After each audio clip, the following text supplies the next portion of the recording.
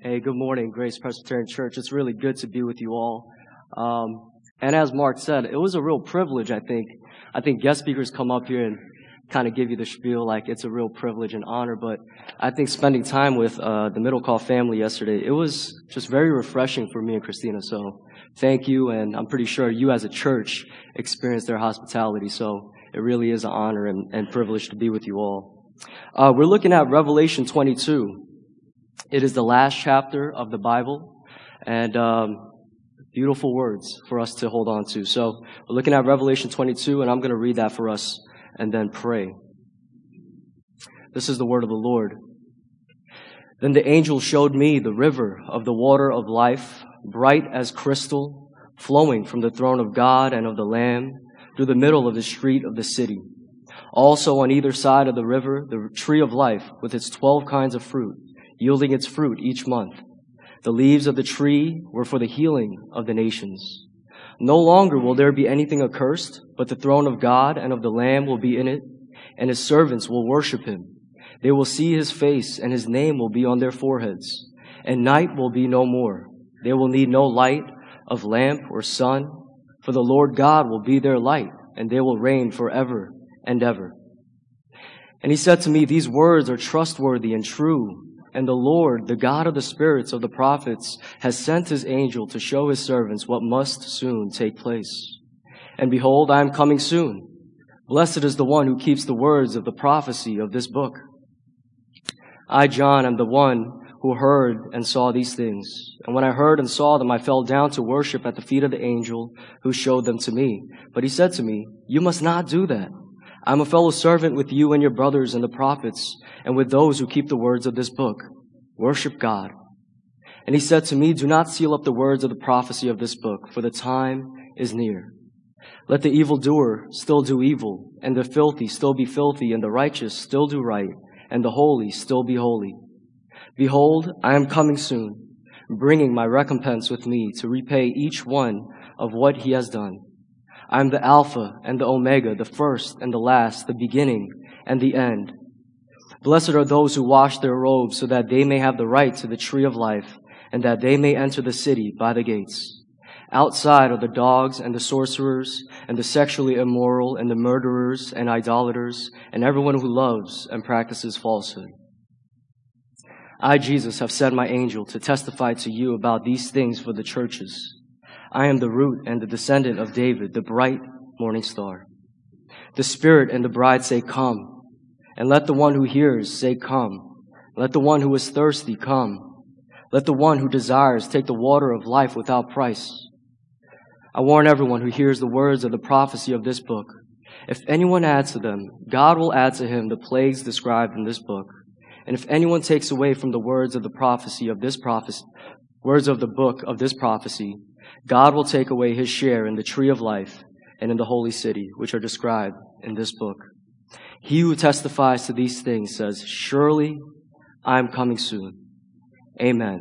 Come, Lord Jesus. The grace of the Lord Jesus be with all. Amen. Please join me in prayer.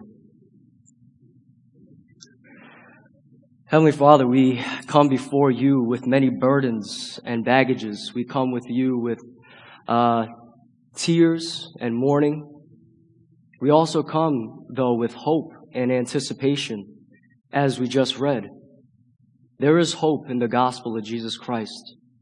This world offers us so many things. We've tried, we've tested them all, and in some ways, they are temporary happiness.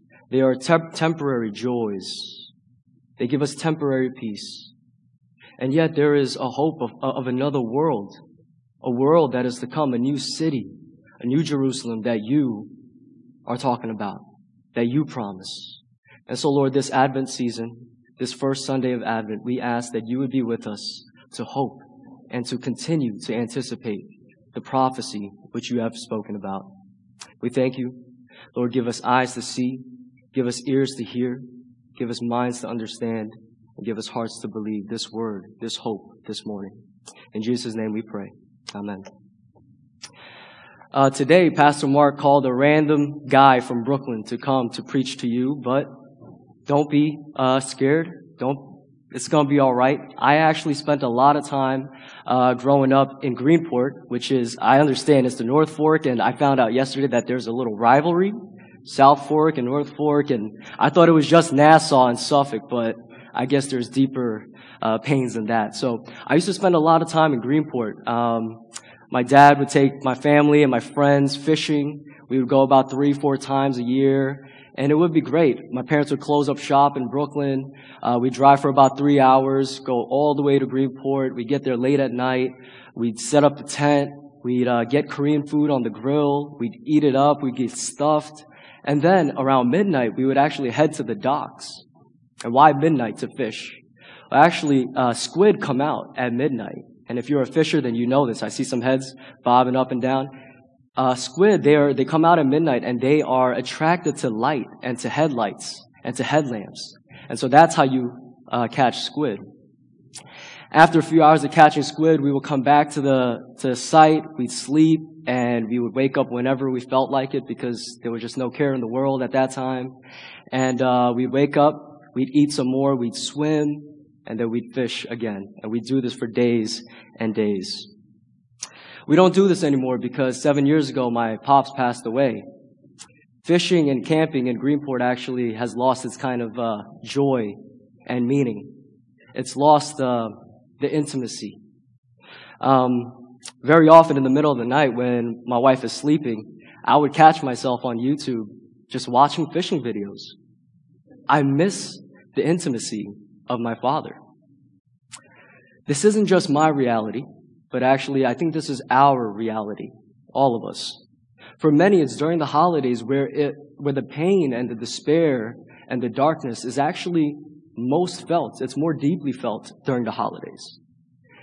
It's probably around our family tables, the dining tables, where there's an empty chair or two, and we're very much reminded of that. There's a lot to mourn, even though we're in the midst of celebration and fun. And yet we're given a hope for another world. Today, our passage shows us that Jesus is with us in our mourning and our celebrating. That Jesus is both the Lord over our tears and our hallelujahs. In our text today, we're shown the last image of John's vision of Jesus Christ, and it's a vision of intimacy and promise. We see this right away here in verses 1 and 2, if you would look with me. We're shown first the river of the water of life, and second, the tree of life. It says, "Then the angel showed me the river of the water of life, bright as crystal, flowing from the throne of God and of the Lamb through the middle of the street of the city. Also on either side of the river, the tree of life with its 12 kinds of fruit, yielding its fruit each month. The leaves of the tree were for the healing of the nations." So I'm going to talk about both these things. First, the river of life, and both the river and the tree is for healing. So first, the river of life is central to this new city, this new Jerusalem, this new heavens and new earth. It's not tucked away in some alleyway or, some destitute street. It's in the center of the city. And the centrality of this river shows its importance.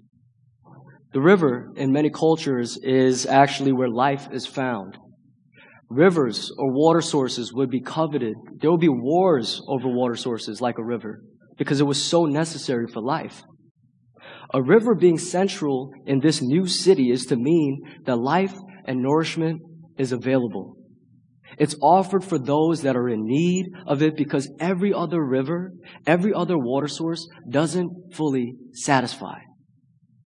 In John 4, there's a story about Jesus and a Samaritan woman at the well, which maybe some of you are familiar with it. This episode is so interesting and fascinating. A Samaritan woman is at the well at the 6th hour, and that time is about noontime. It's the hottest time of the day. It's a time where no other women are there, no other people are there, and she's there trying to get herself a drink, some water. Jesus comes along and asks her, or tells her, "Give me a drink." To which she responds, "How is it that you, a Jew, ask a Samaritan for a drink?" And he says, "If you knew the gift of God and who it is that is saying to you, 'Give me a drink,' you would have asked him and he would have given you living water." And he goes on, "Everyone who drinks of this water will be thirsty again. But whoever drinks of the water that I will give him will never be thirsty again." What's the woman's response? "Sir, give me this water so that I will not go thirsty or have to come here to draw this water." Why does she want this living water that Jesus is referring to? Why is she so desperate for this? I mean, for us, we would probably want this living water too. We don't want to, fill up those hydro flasks if we don't have to, or leave our office desks and chairs to go to the water cooler. But the Samaritan woman's a little different. Why does she ask so desperately for this water? In the rest of the interaction between this Samaritan woman and Jesus, we find out that she is here at this sun-beating hour because she's an outcast. She is someone who has had 5 husbands in the past, and the man that she is with now is not her husband. She's an outcast of society. She has a scarlet letter on her. She's the whore of Samaria. She's hated by all the ladies that come here in the cool of the day together as friends. Why? Because they don't like her. They're scared of her. She's not just thirsty for water. She's thirsty for a man, and possibly their man or their potential man that comes by. She's rejected by everyone, and that's why she doesn't want to thirst ever again. It's so that she doesn't have to ever go back to this hell of a well. And it's not just a well with water. It's a place of mixed emotions. Joy from refreshing water, but pain from her loneliness.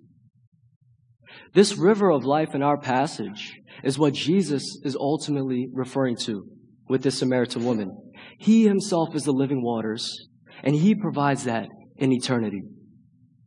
Hear this. At Jacob's well, we are reminded of our brokenness. But at Jesus' river, we are reminded that we can have deep satisfaction when we drink from him. My friends, how are you broken? Take just a second to imagine and to think, how are you thirsty? How are you like the Samaritan woman at the well? In some ways, we're all outcasts. Some of us are just better at hiding it. If we're not an outcast, I can say that we're all thirsty. We're all looking for something to satisfy. We all have wells that we frequent, and these wells bring up mixed emotions. Let me just give you a few of them. Some of us find our lives to be so full through our jobs, but then it's through our jobs that we find life to be so draining, is it not? Others of us, it's through our marriages and our families and our kids that life is so great and brings us deep joy. But it's also at the same time through our family and our marriages where when fights erupt or arguments go haywire, where we're not satisfied and we are in turmoil. Others of us, it's our reputation and our image where we find our identity and our joy. But it's also where we find that we're most fake and fragile at times. These things are not necessarily bad, but it's just like Jacob's well. It doesn't fully satisfy. This river of life that runs through the center of the New Jerusalem is one of healing, of brokenness, and thirst. It is for you just as much as it is offered to the Samaritan woman at the well. Secondly, we're shown the tree of life. It's depicted in a lush way, 12 kinds of fruit, and the leaves are for the healing of the nations. This tree of life actually brings us back to the Garden of Eden, where Adam and Eve once were. The tree of life was at the center of the garden, and it was for them to eat of and for them to enjoy the presence of God continually and eternally. Adam and Eve, they did enjoy the presence of God for some time until they decided to rebel against God and his good command to not eat of the tree of knowledge of good and evil. But you could eat from any other tree. And when they ate from the forbidden tree, as many of us know, they experienced guilt, they experienced shame before God and before one another. Death entered into the world. They were ashamed, they hid, they tried to find cover, they sewed themselves fig leaves. And when God had asked what had happened, they blamed one another and they hid from God. What does God do? God graciously sacrifices an animal to cover their nakedness. And then God also banned them from the garden and kicked them out east and put cherubim to guard the garden for them to not return until the curse is reversed. Since then, all mankind have been trying to make their way back to the garden. We're all groping around to see and to grab what might be the tree of life. We're all blindly walking in hope that we might run into the tree of life in our lives. But we all know our lives are filled with thorns and thistles. Life is full of sin and brokenness, and we add a tremendous amount of that as well into this world. As put together as we might seem, in reality, we're Adam and Eve. We're broken, we're sinful, we're lost without God. We're under a curse, the curse of death. And yet here we see a picture of the tree of life that isn't barred, but available. How is it available to us in John's vision? Right? We got kicked out of the garden with Adam and Eve, but it's actually through Jesus that we can enter back into the garden. Disobedience and rebellion took Adam and Eve out of the garden, but it's Jesus' perfect obedience that brings us back into the garden. This we know because the whole Old Testament actually points forward to someone who is going to be greater and better than Adam and not turn his face and his gaze away from God. And the whole New Testament speaks of the one who, even to the point of death, that is death on a cross, does not turn his face or his gaze away from God. The animal was sacrificed to cover Adam and Eve before they left the garden. And here we have Jesus Christ, who is sacrificed so that he could cover us, so that we could go back into the garden. Jesus is nailed to a tree so that we could have life from the tree. Let me repeat that one more time. Jesus is nailed to a tree so that we could find life in that tree. This is what's offered through Jesus. This is the hope. We get to walk with him past the cherubim guards into the garden and to have this tree of life that we've never eaten from before. Throughout all cultures, and especially very pertinent to ours, is this idea or this want, this desire of more and better. I drive a well-running, no problem 2018 Honda Civic hatchback. It's great. It runs perfectly fine. But I wouldn't mind an Audi A4. We live in a 2-bedroom, me and my wife. We have no kids. What are we doing in a 2-bedroom? It's spacious. It's nice. But it would be really nice to have a 2-bedroom with an in-unit washer and dryer. I wouldn't complain with that. I'm not sure if the more and better is actually a bad thing. Because to be honest, I believe that our hearts are always yearning for more and for better because we know deep down in our hearts that there is more and better. Our hearts calibrate back west to Eden all the time where it was better. We not only quantitatively want more, but we want qualitatively better. Both the river and the tree of life, they are par excellence. They are at the top of its class. They're both pictures and realities for our deepest desires being met, that we're being fully healed, that we'll be fully satisfied. This is what our hearts long for. Not just quantitatively another river or another tree, but qualitatively the tree, the river of another world. Now, it's not just the river of life or the tree of life that our hearts want. It's actually face-to-face communion with God. This is the gravest issue, that we lost intimacy with our God, our Maker, our Lover. Look at verses 3-5 with me. No longer will there be anything accursed, but the throne of God and of the Lamb will be in it, and his servants will worship him. They will see his face, and his name will be on their foreheads. And night will be no more. They will need no light of lamp or sun, for the Lord God will be their light, and they will reign forever and ever. The vision of intimacy is seeing Jesus face to face. This is amazing. You know why this is amazing? Because this levels out the playing field. Whether you are a Christian or you're not a Christian here today, none of us have seen Jesus' face in all of its glory. That's amazing, that this is a promise for all people, for all of us to see, and that we could have. How is it that we can have this kind of intimacy and communion with God? Well, I've been getting at it. It's because Jesus on the cross lost all the intimacy between him and God the Father so that we could have this kind of intimacy between us and God the Father. He lost it so that we could gain it. It's so that our thirst and our brokenness will be healed one day. He has reversed the curse in the garden. We will one day experience an even greater joy and presence and intimacy with God than Adam and Eve ever experienced. This is the vision of intimacy that our hearts must see and hold on to by faith. This is what truly heals our souls. Intimacy with God as it was always meant to be. C.S. Lewis says this, and it's in the front of your bulletin. God cannot give us a happiness and peace apart from himself. There's no such thing. It's not there.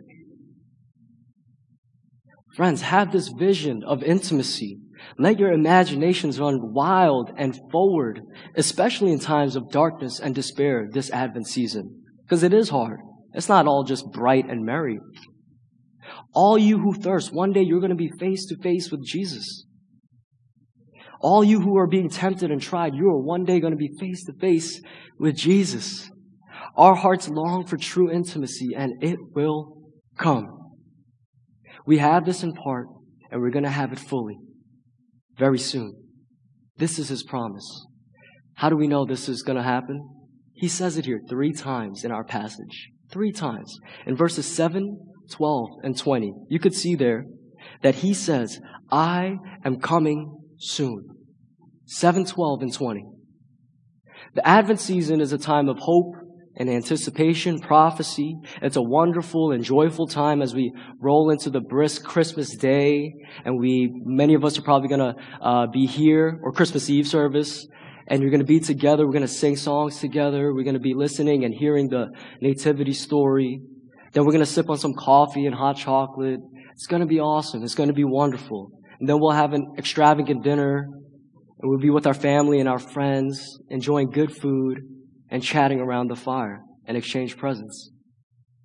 Even as I'm talking about that, you're filled with the giddies, and I am. Whatever you're feeling, when Jesus comes back, it's going to be 1,000,000 times more than that. It's going to be amazing. This is the greatest joy and hope in this life after Jesus' death and resurrection. Soon and very soon, our Lord Jesus is coming for us. What's interesting about this time of year is that, in my experience, people get very lonely. It's probably the time of most depression within our society. Maybe it's because Thanksgiving and Christmas is so jovial that there has to be this hard crash after. I don't know. There's a poor family that can't afford gifts to exchange at the, living room. It's very disheartening. Or there's a really rich family that have all the money to afford the gifts, but they don't really know one another. It's a time where people experience loneliness because they don't have a family or place or a well-prepared meal for them to eat. Soon and very soon, Jesus is coming. Have this vision of intimacy. This leads us to a practice, and that's hopefully what you would take away. In verse 20, in the last mention of surely I'm coming soon, there's a response. Would you look there with me? This ought to be our response and our practice. Amen. Come, Lord Jesus. This is a prayer. This is a prayer that the early Aramaic-speaking church would pray. Maranatha. It means, come, Lord Jesus. Come. The vision of intimacy and his coming soon ought to lead us to pray this prayer. Prayer is actually one of the most intimate things that we have on this earth with our Father in heaven. It's through prayer that our vision of eternity and intimacy grows and increases. This in turn draws us even closer to God when things go awry, because we find that He's the only one that can make all things anew. When things are going wrong in your life and it's out of your control and it's going wacko, pray, come, Lord Jesus. When you see the brokenness and injustice of this world, pray, come, Lord Jesus. And even when things are going really well, we should still pray, come, Lord Jesus. Because when He comes, it's going to be unimaginably better than what things are right now in your life. And even when you're not praying, there is one who is praying on your behalf. The Lord Jesus Christ is at the right hand of our Father, interceding on our behalf when we are not praying at all. The one who we are praying to come is praying for us as we are in waiting. That is amazing. My friends, our Lord and Savior has come once before. He's going to come again. He's currently with our Father, preparing our place. We live by faith in this current age. When Jesus comes again, we're going to be face to face with Him. Our faith will turn to sight, and the new city will be teeming with intimacy. Until He comes again, you hold on to this promise. He is coming soon. Let me end with lyrics from this song from 20 years ago. It's called New Jerusalem. Lord, make ready your queen now. She waits in hope, watching the clouds. Clouds of rain, washing her clean now. Soon she'll be seen. Ready to have and to hold. Stand, New Jerusalem, dressed in white linen. Take His hand. Take His hand, you lovely bride of the Lamb. The bride-to-be is waiting, clothed in purity, getting ready for the wedding to begin. And now she sings her love song, watching for the sun. And she knows, yes, she knows He'll come again. She hears of war and famine as her Lord foretold, sees the nations rushing blindly to their doom. But she lifts her head, rejoicing, watching for the sun, for she knows the world will bow before her groom. Soon and very soon. Let us pray.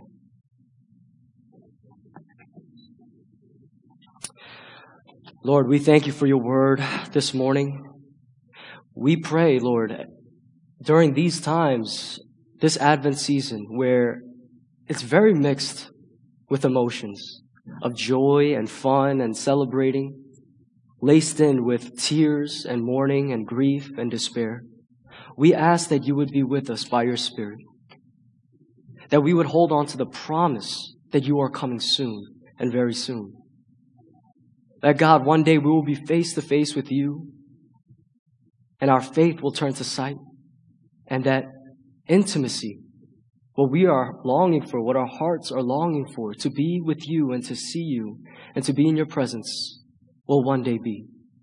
Until then, help us to pray, come, Lord Jesus, in all situations and in all circumstances, to pray, come, Lord Jesus. Lord, would You come? In Jesus' name we pray. Amen.